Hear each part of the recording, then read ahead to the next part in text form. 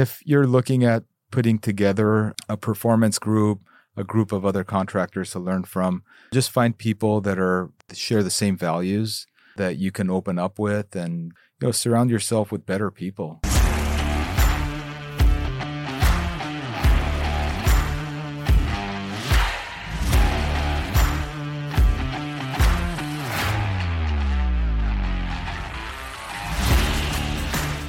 You're listening to Toolbox for the Trades, brought to you by ServiceTitan, a podcast for top service professionals where we interview leaders, their best tips and tricks of the trades, learn how industry trailblazers stay ahead of the competition, and how you too can be at the forefront of an industry. Let's jump in.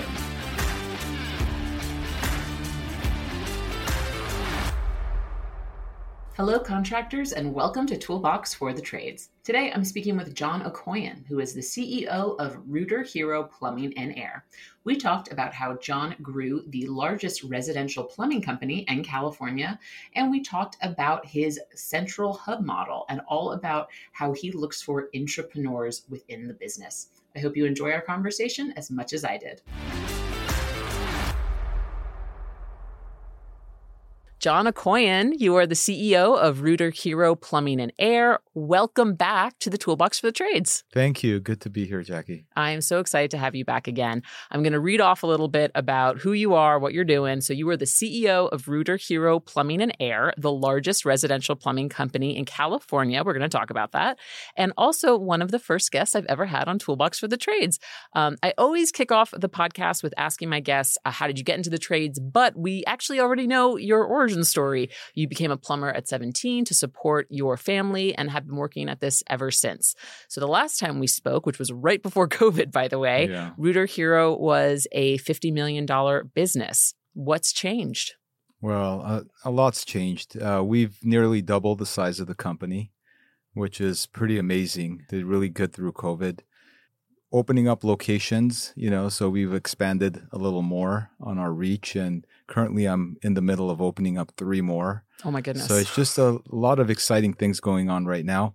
I mean, it just took off a lot faster than I thought. I mean, I thought it's going to, the bigger you get, the harder it's going to get, but it's actually, I'm having more time to work on the business now, which is pretty incredible. I really enjoy it. That's awesome. So, yeah, lots changed. But there's things that are still the same, too. Well, what's still the same? Well, we're still doing drain cleaning and plumbing. And sure. We added HVAC just recently. So now we're getting into that market as well. So day-to-day business things have been the same. The philosophy is the same.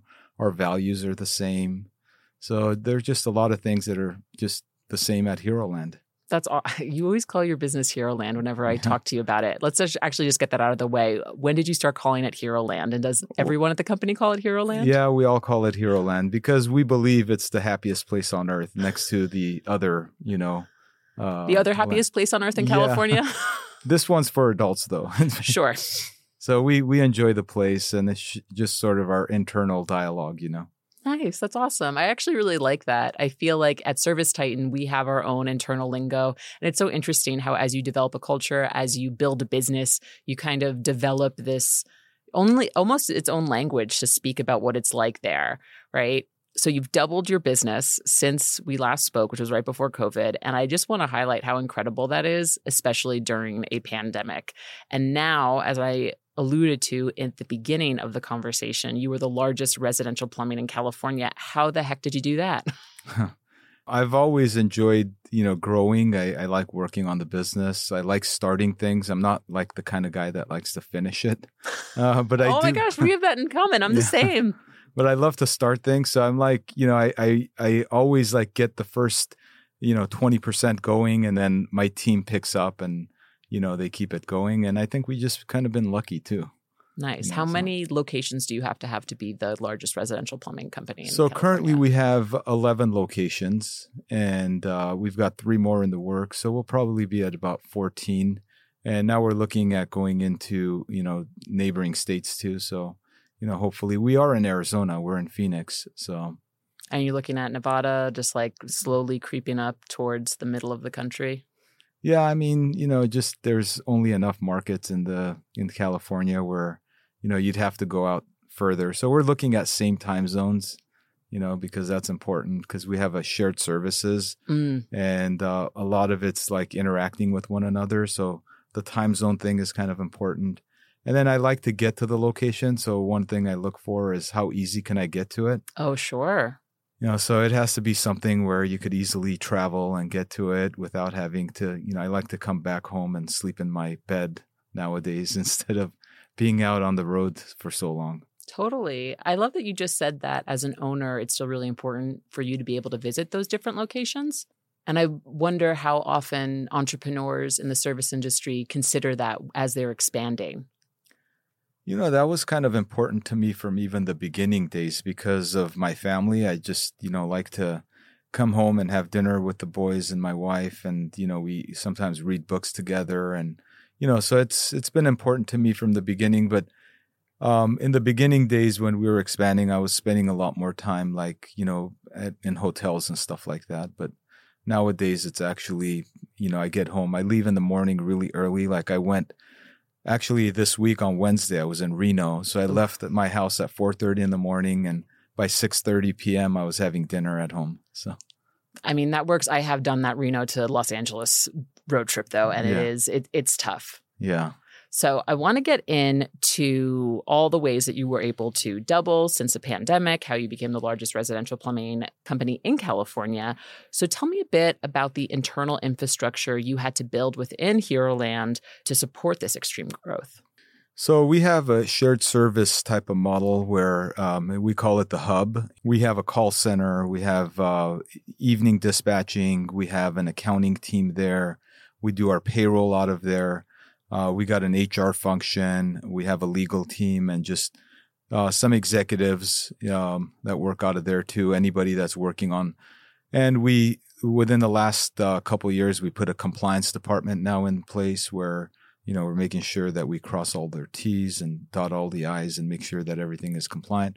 So it's sort of like I think we might have 70 employees, that work within that infrastructure, and then they cater to only our companies. So then on the front line, we call them entrepreneur-like general managers, which are, guys that love to build businesses as well, but they don't have to risk their own dollar. We'll write the checks and they can help us grow it, and they get a little bit of equity in the company, and that keeps them happy, and they love building. So. And they run a operation and they make a lot of the decisions day to day, and they're facing the front line. So they have a lot of the technicians, and some of them have some office staff that report to them as well, to help keep things organized. But that's it's like a big wheel with a bunch of the hub in the middle and then a bunch of spokes coming out. And we keep wanting to add more and more spokes, I love that. I've heard about this model. I think I first heard about it maybe, I'm going to say 40 episodes ago, which was this shared service model. And you have different branches and you select a really entrepreneurial, go-get-'em kind of person to run those branches. Yeah. And you take all the risk out of it. And I think it's such a brilliant way for you to identify go-getters in the company who may one day become your competition. And instead, you're providing them with the growth opportunities they want internally so they don't leave and they get the rewards of being a business entrepreneur without really having to take the risks. I think that's so cool. Yeah. And then also having networking amongst them, because iron sharpens iron, and, you have a great group of people and they're always like, helping each other out, and they're doing the same thing. And a lot of them, are, just try different things. And if it works, they share it with others. So it's just a really good internal kind of like infrastructure where, you just get better and better by the day, because the group's getting better, and then they're sharing with one another. And that's how I've learned too, because I've always been, part of like a performance group with other trades and stuff like that as well. And that's really helped me. And I know it's also helping, internally our team. Awesome. I would love to know, how long have you had this model in place, by the way? Well, I mean, before HeroLand, I was a franchisee for a larger franchise company, and I kind of built the same infrastructure within that company as well. So I kind of learned it and tried it out and expanded outside of just our backyard. and learn the model. And then with HeroLand, I just kind of already had done it, so I knew what to do. And when we started back in 2011, it was very simple to figure out that infrastructure and then just keep on using that model to grow. I love that. What would you say to any contractors who are hearing about this model, who have heard it at other best practice organizations, at other conferences, and they're like, yeah, I'm really interested in that? What kind of advice would you give for them if they wanted to set that up? Well, I mean, it only works if you hire people that have batteries included, right? Yeah. Sure. So, you're going to have people that are, willing to, be resourceful, create their, be self-motivated, self-energized, and sort of that entrepreneurial-like spirit where somebody could come in and they want to grow and they want to build something big. So it works when you have those type of people that are helping you build those infrastructures. I've had the other side where I thought somebody was really good, but they were really not entrepreneurial. They just wanted something that was already going on. They didn't want to build anything. They wanted something that was built that they could just manage. That doesn't really work good in our model.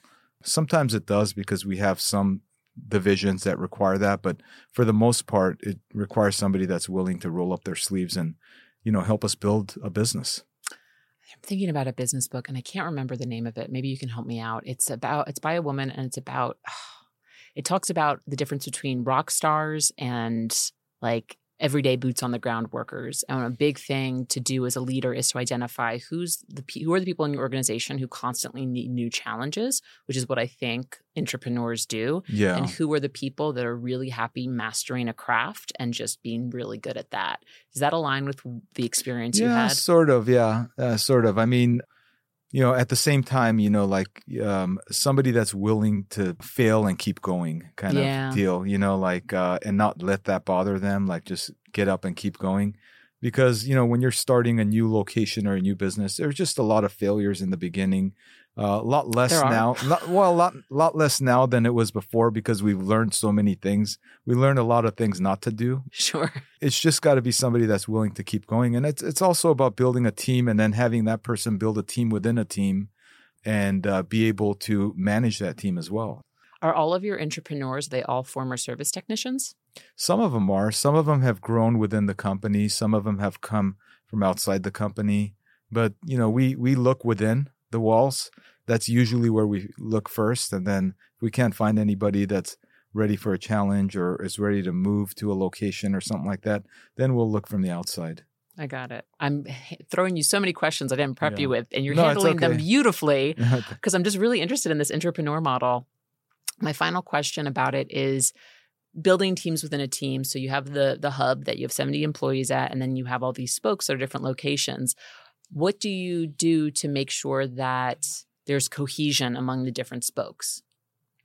So, I mean, a lot of what we do when we're bringing people in is, we'll talk about our values. We'll talk about the type of company it is. And even in our ads, I mean, we just place some new ads and we'll talk about not only before we used to put all the good things in the ads, right? And now we're putting the good things, but we're also putting in what the expectations are and what the company culture is like, because not everybody likes a entrepreneurial culture. Not everybody likes that type of thing. So we put all the good, but we also put the bad in there too.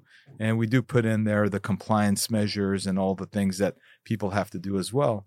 And I think that's kind of what it takes, being honest with people, telling them what to expect. So they're not coming in with this expectation of, oh, everything's going to be great. This is what it is. And then all of a sudden they hit their first hiccup, right? And they're like, oh, I didn't sign up for this. Yeah. And I mean, that must be such a fine line to toe, right? Because the trades is always looking for fresh talent because there's a hiring crisis. We talk about it all the time on this podcast. Yeah. But you also want to be brutally honest about what actually is in it for them. So I imagine the copy in those WAN ads or not WAN ads, but those online postings most likely has to really toe that line between being inspirational, but also realistic. So you're targeting the right people. Yeah. And, one thing I love to do is communicate with my team every day. So every morning I'll send out a message to all of our people, like a nice quote with an action behind it. And, we're in constant communication through, just group me like or WhatsApps and yeah. stuff like that. So we have like these group chats and stuff, and I'm always participating and on there, and I'm very accessible too. So I put my cell phone number on our website behind every business card. I'm reachable by every employee, so sometimes I'll get a call from an employee and they might not be happy about something, and I'll go back to, either HR or their manager. I'll try to figure out what it is and help them get through it, so, you got to be accessible. I know there's a lot of like CEOs that, don't want to be bothered or don't want to be called or are hard to get a hold of, but I try to make myself accessible to our company customers and also our internal heroes as well, if they need anything from me. I can verify that, yes, you can find John's cell phone on the website. I apologize for any crank calls you might get after this airs, but I love that approach. And do you get as many calls as someone may think you do? Not really. I don't. Interesting. Yeah. I mean, it's you think that your phone would ring off the hook, but it really doesn't. I mean, I do get some calls that are just solicitors and stuff like that, but it happens. I mean, I get spam calls on my cell phone all the time. Don't we all? Yeah. I guess it just further highlights that people just really don't like talking on the phone. No, you're right. I mean, more and more people like to be, and I even on my message, I put down, look, just text me, please. If don't leave me a voicemail because I don't like listening to them. Oh my gosh. No, my voicemail is perpetually 90% full. Yeah. I try not to delete it so there's no space for another one, right? Yeah, same.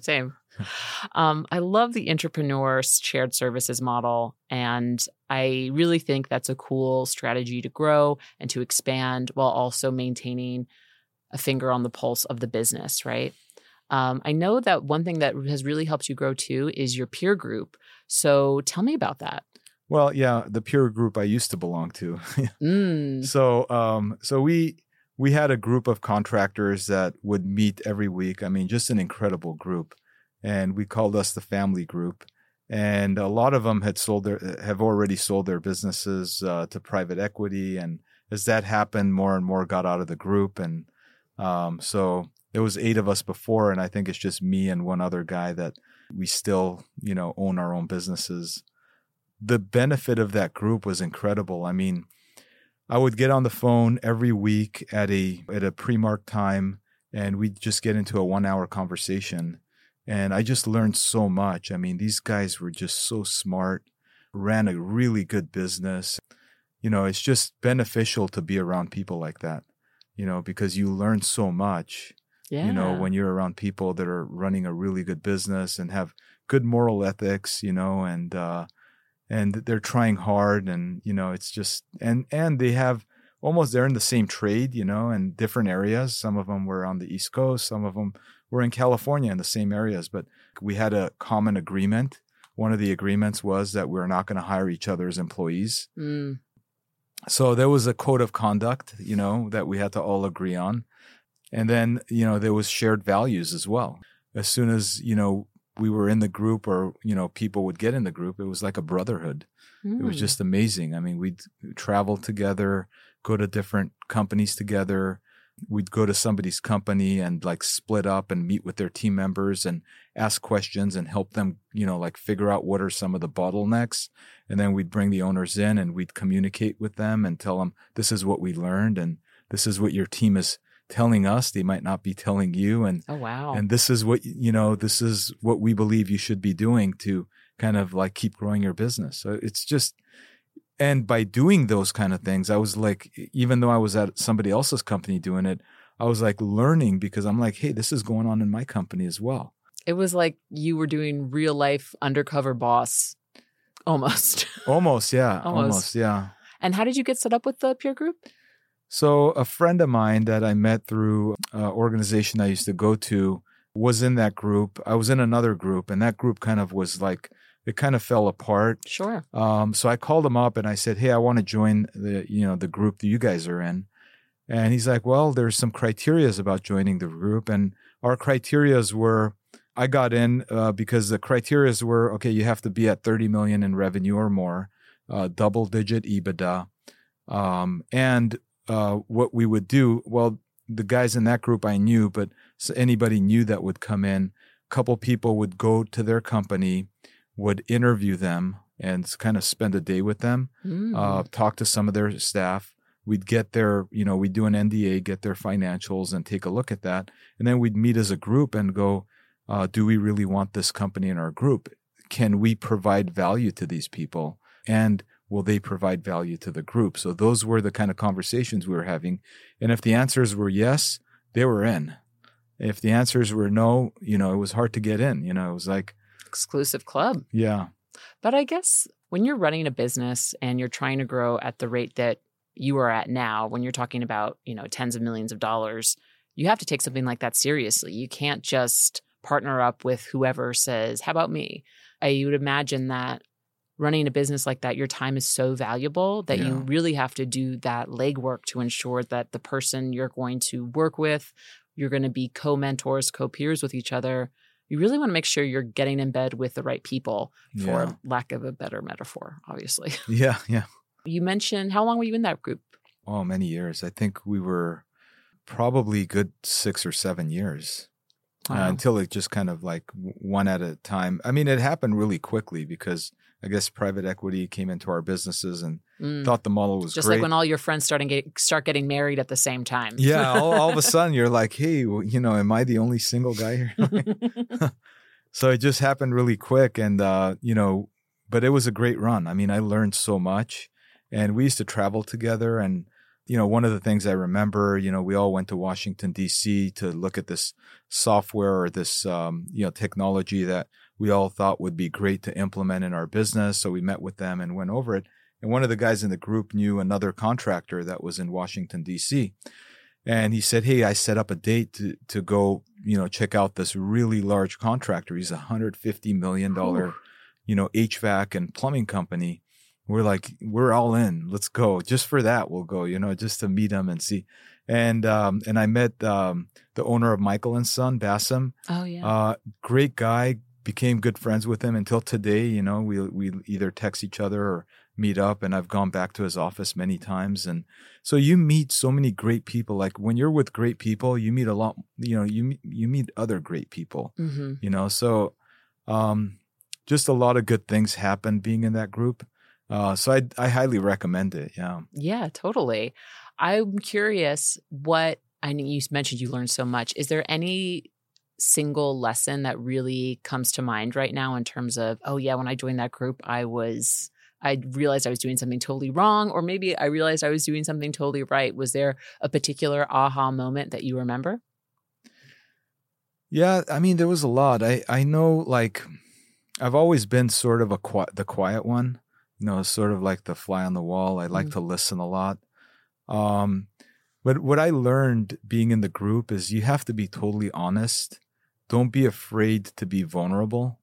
Like, put your problems out there, because most of the times we don't put the problems out there is because our ego is telling us that we're going to look weak or we're not going to, people are going to judge us or whatever it is.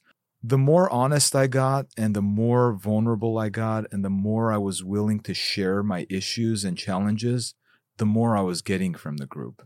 I learned that early on coming into the group, and, I just learned a lot from it. I mean, I was not the smartest guy in the room for sure. There was so many smarter guys than me. I felt like I was, one of the luckiest guys to be in that room, but I just learned a lot from them. They were all and until today, they're all great entrepreneurs, run an incredible business, and still in contact with a lot of them. That's awesome. Yeah. Was that vulnerability in the group, was that modeled for you by the other members?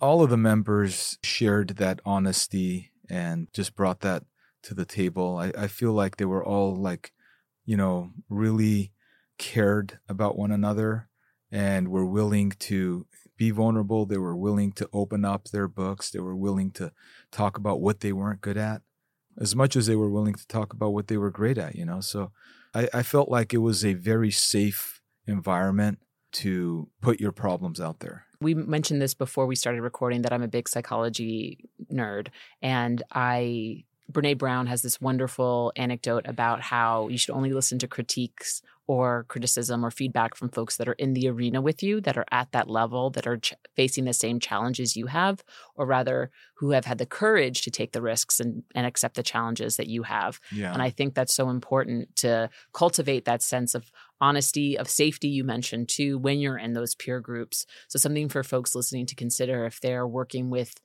peers and maybe they don't feel that sense of safety, or if they do, recognize how wonderful that is.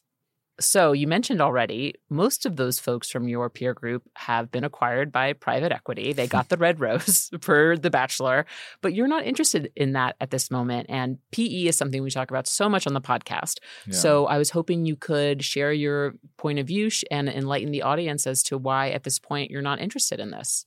Well, I mean, I don't know. I just never felt like it was the right time. I've always worked, like on my own since I was like 19. I started my first company, and I've always kind of felt like I always answered to somebody. Like I was, I had to, be there for my people, and I had to serve them. And I felt like even though, they reported to me, I felt like I had an obligation to them. Right. So there was always that. But I guess, I've always had the fear of the unknown, like what does it feel like, to, be acquired and now, have a board of directors that you're reporting to or somebody else that owns majority of the company, and I don't know. I guess, sometime soon we'll do it and, probably keep growing and, making it outside of California and maybe making it nationwide. But I just never felt the urgency to do it. That's fair. Imagine if in this moment I pulled off a mask and I was one of the private equity people that I'm sure have been trying to take you out to dinner for many years. I like that you said that you feel like an obligation to others, an obligation to your team. And I think it's really interesting just talking about the entrepreneur in general, how while you feel that obligation to your team, you're not so eager to trust other people with that obligation because it is so important. So you think you're just going to kind of play it cool for the next few years and see what happens? No, I mean, I'm still exploring. I mean, I'm talking to people, and it's not like, no, it's a deal breaker. I mean, either way, it's I know that, we're going to continue to build Heroland, and it's going to be a very successful business. I believe in that. I believe that this is my calling, and that whatever I'm doing, I was put on the earth to do. I mean, we'll see what happens. That's okay. I don't know is a perfectly fine answer. Now I want to get a little bit to you because I know you're really into personal development, which is such a theme when I talk to service entrepreneurs or just folks that maybe don't have the title of CEO or founder, but are just really interested in growing themselves. What are you trying to learn more about right now? Well, I mean, right now, I've always been a health fanatic, so I'm trying to learn, and I hit 50 this year. So Mazel tov, you look 36. Thank you. So I'm learning about, age reversal. So I'm trying to do what I can to stay young and stay energetic so I could continue to do what I love, which is plumbing and HVAC. And I guess that's the first thing because my dad died when, I was 17, and I want to make sure that I could live as long as I can to enjoy my kids and family and, the people I work with. So that's the priority. I'm learning a lot about that, but I'm also learning about HVAC businesses. I'm learning about private equity. I've been researching that a lot to see, what's that about, M&A, things like that. So all the fun acronyms that you can throw around at conferences. So people are like, oh, he knows what he's talking about. Do you still actually get in and do manual labor as it pertains to plumbing and HVAC these days? Funny that you asked. So my wife's friend called the other day and said her gardener turned off her water, and it was like 8:00 at night, and I had just got back from Reno. I said, don't worry, I'll be there to take a look at it. I called my office, and they're like, all the techs are busy. We could probably get somebody there by 10:00. It was about a couple miles away. So my wife's like, okay, I'll go with you. So we went over. She just bought a house. She's a first-time home buyer. And the gardener turned off the water. So I was able to fix it for her, that evening and get her water back on. And she was happy. But before that, I was out in the field with a guys during COVID. When COVID happened, we had a lot of guys that didn't want to go out in the field. They were kind of afraid, and I didn't blame them because you don't know, what's going on. And so I threw my uniform on and I got in a service truck and I started taking service calls, and I encouraged our team. I said, listen, if we're out there to be heroes, we got to be on the front lines, and I'm on the front lines with everybody else, and everybody else just, put their protective gear on and went out and served customers. It was a really good time because I really enjoyed it. I spent several weeks in the field and fixed a lot of plumbing and, and had a great time with the people out in the field, a lot of the customer interactions, and then dealing with the techs. We were doing TV commercials back then too. So it was funny. I went into somebody's house and they're like, you're the guy on TV. You're in my house fixing it. And you're the guy. I'm like, I'm in the field today. So That's so funny. Yeah.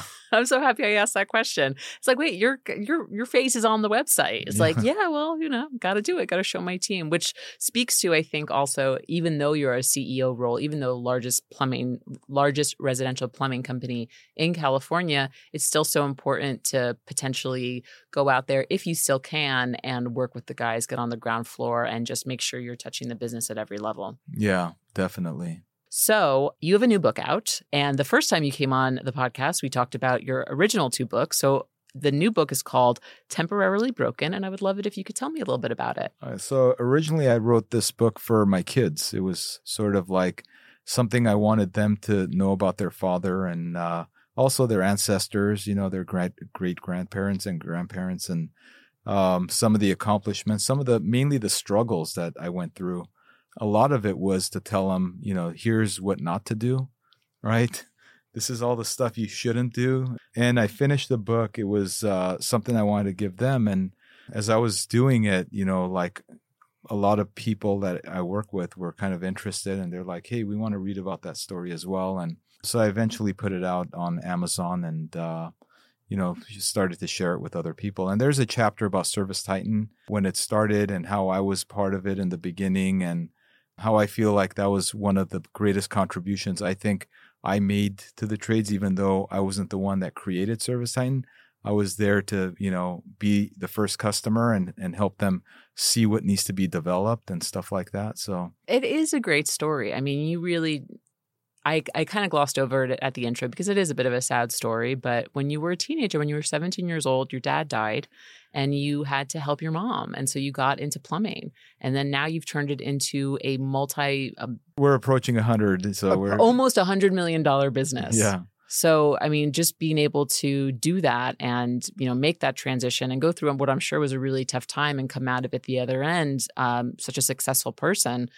It's a wonderful story. Yeah, thank you. Is there anything else in there that you would really like to share with the folks listening right now without giving too much away? Mean, I've kind of, you talk about being vulnerable. I've exposed a lot of skeletons and, from my past and through the dark sides that I went through and the struggles I've had and how I came out of it and, how it's helped me become a better person. And my wife being one of the people that are one of those angels that came in and helped me become better. I have to give it to her. I think it's so important. And I tell my boys that it's so important to find your soulmate, somebody that's going to make you better. And she's done that to me. I love it when folks shout out their partners or spouses on this podcast. It happens actually quite a lot, which I think is just a testament to how to run a business like this. It's definitely not a one-person job. No. If you've got a family, that family has to be bought in as well. And you have to figure out a way to manage time between both of them, right? Yeah. Well, I always say that, my wife and my kids are my first love affair, and my employees and Rooter Hero and Hero Land are my second love affair. So I try to cater to both. Is there any other advice you'd like to give contractors listening to today's episode? Well, I mean, if you're looking at putting together a performance group or a group of other contractors to learn from, just find people that are share the same values that you can open up with. Surround yourself with better people. You'll become better. Got it. Actually, would you mind reiterating your values? Because I know we spoke about them on your very first episode and you've mentioned them several times. I think it would be helpful for the listener for you to ground them in what your values are. Our first value is faith, integrity, respect, service and teamwork. And we have a couple of sentences in between all of that kind of describes what we mean. But those are our values. That's excellent.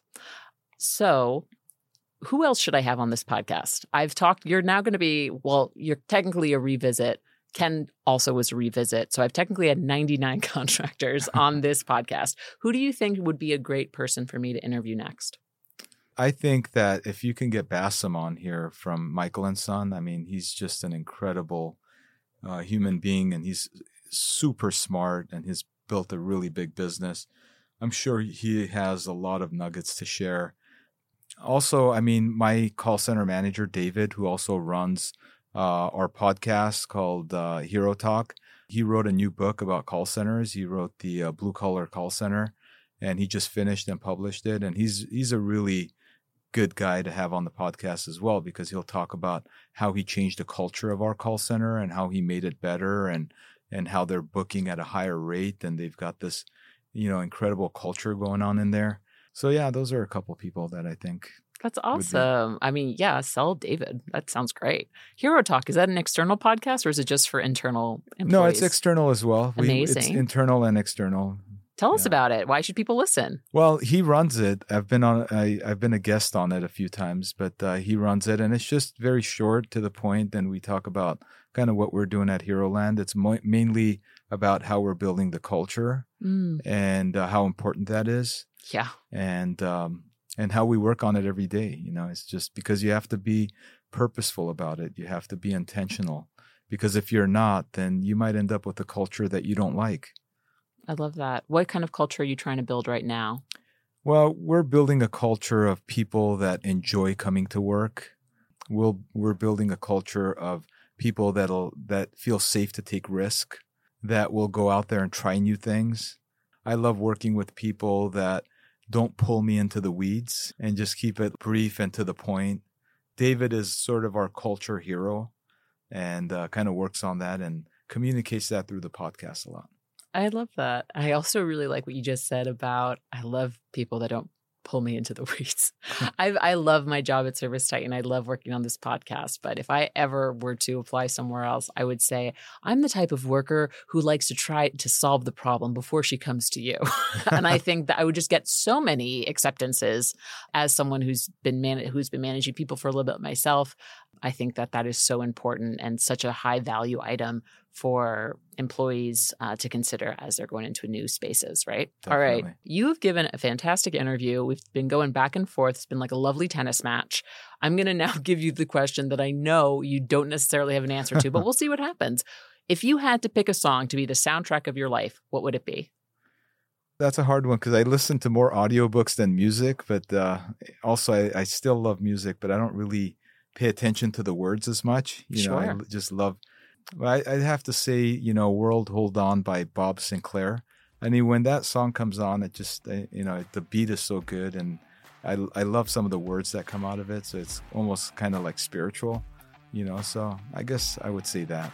Awesome. I'm so happy. Thank you for sharing that. John Aucoin, it was lovely to chat with you again. Thank you so much for coming back on Toolbox for the Trades. Everyone listening, check out what's going on with HeroLand and check out John's new book, Temporarily Broken. Thanks, John. Thank you. Hey, Toolbox listener, if you enjoy Toolbox for the Trades, then I would love it if you left us a review and rating wherever you listen to your podcasts. This helps the show grow and helps us get discovered by more contractors like you. Are you looking to build a top-tier service company? ServiceTitan's Contractor Playbook is a handy guide to help you get where you want to go. Authored by the industry's greatest minds, this free all-in-one playbook will help you set your company up for success. Learn how to provide excellent customer service, establish your company's culture, market to new and existing customers, and more. Just go to servicetitan.com/getplaybook to access the free digital guide. That's servicetitan.com/getplaybook.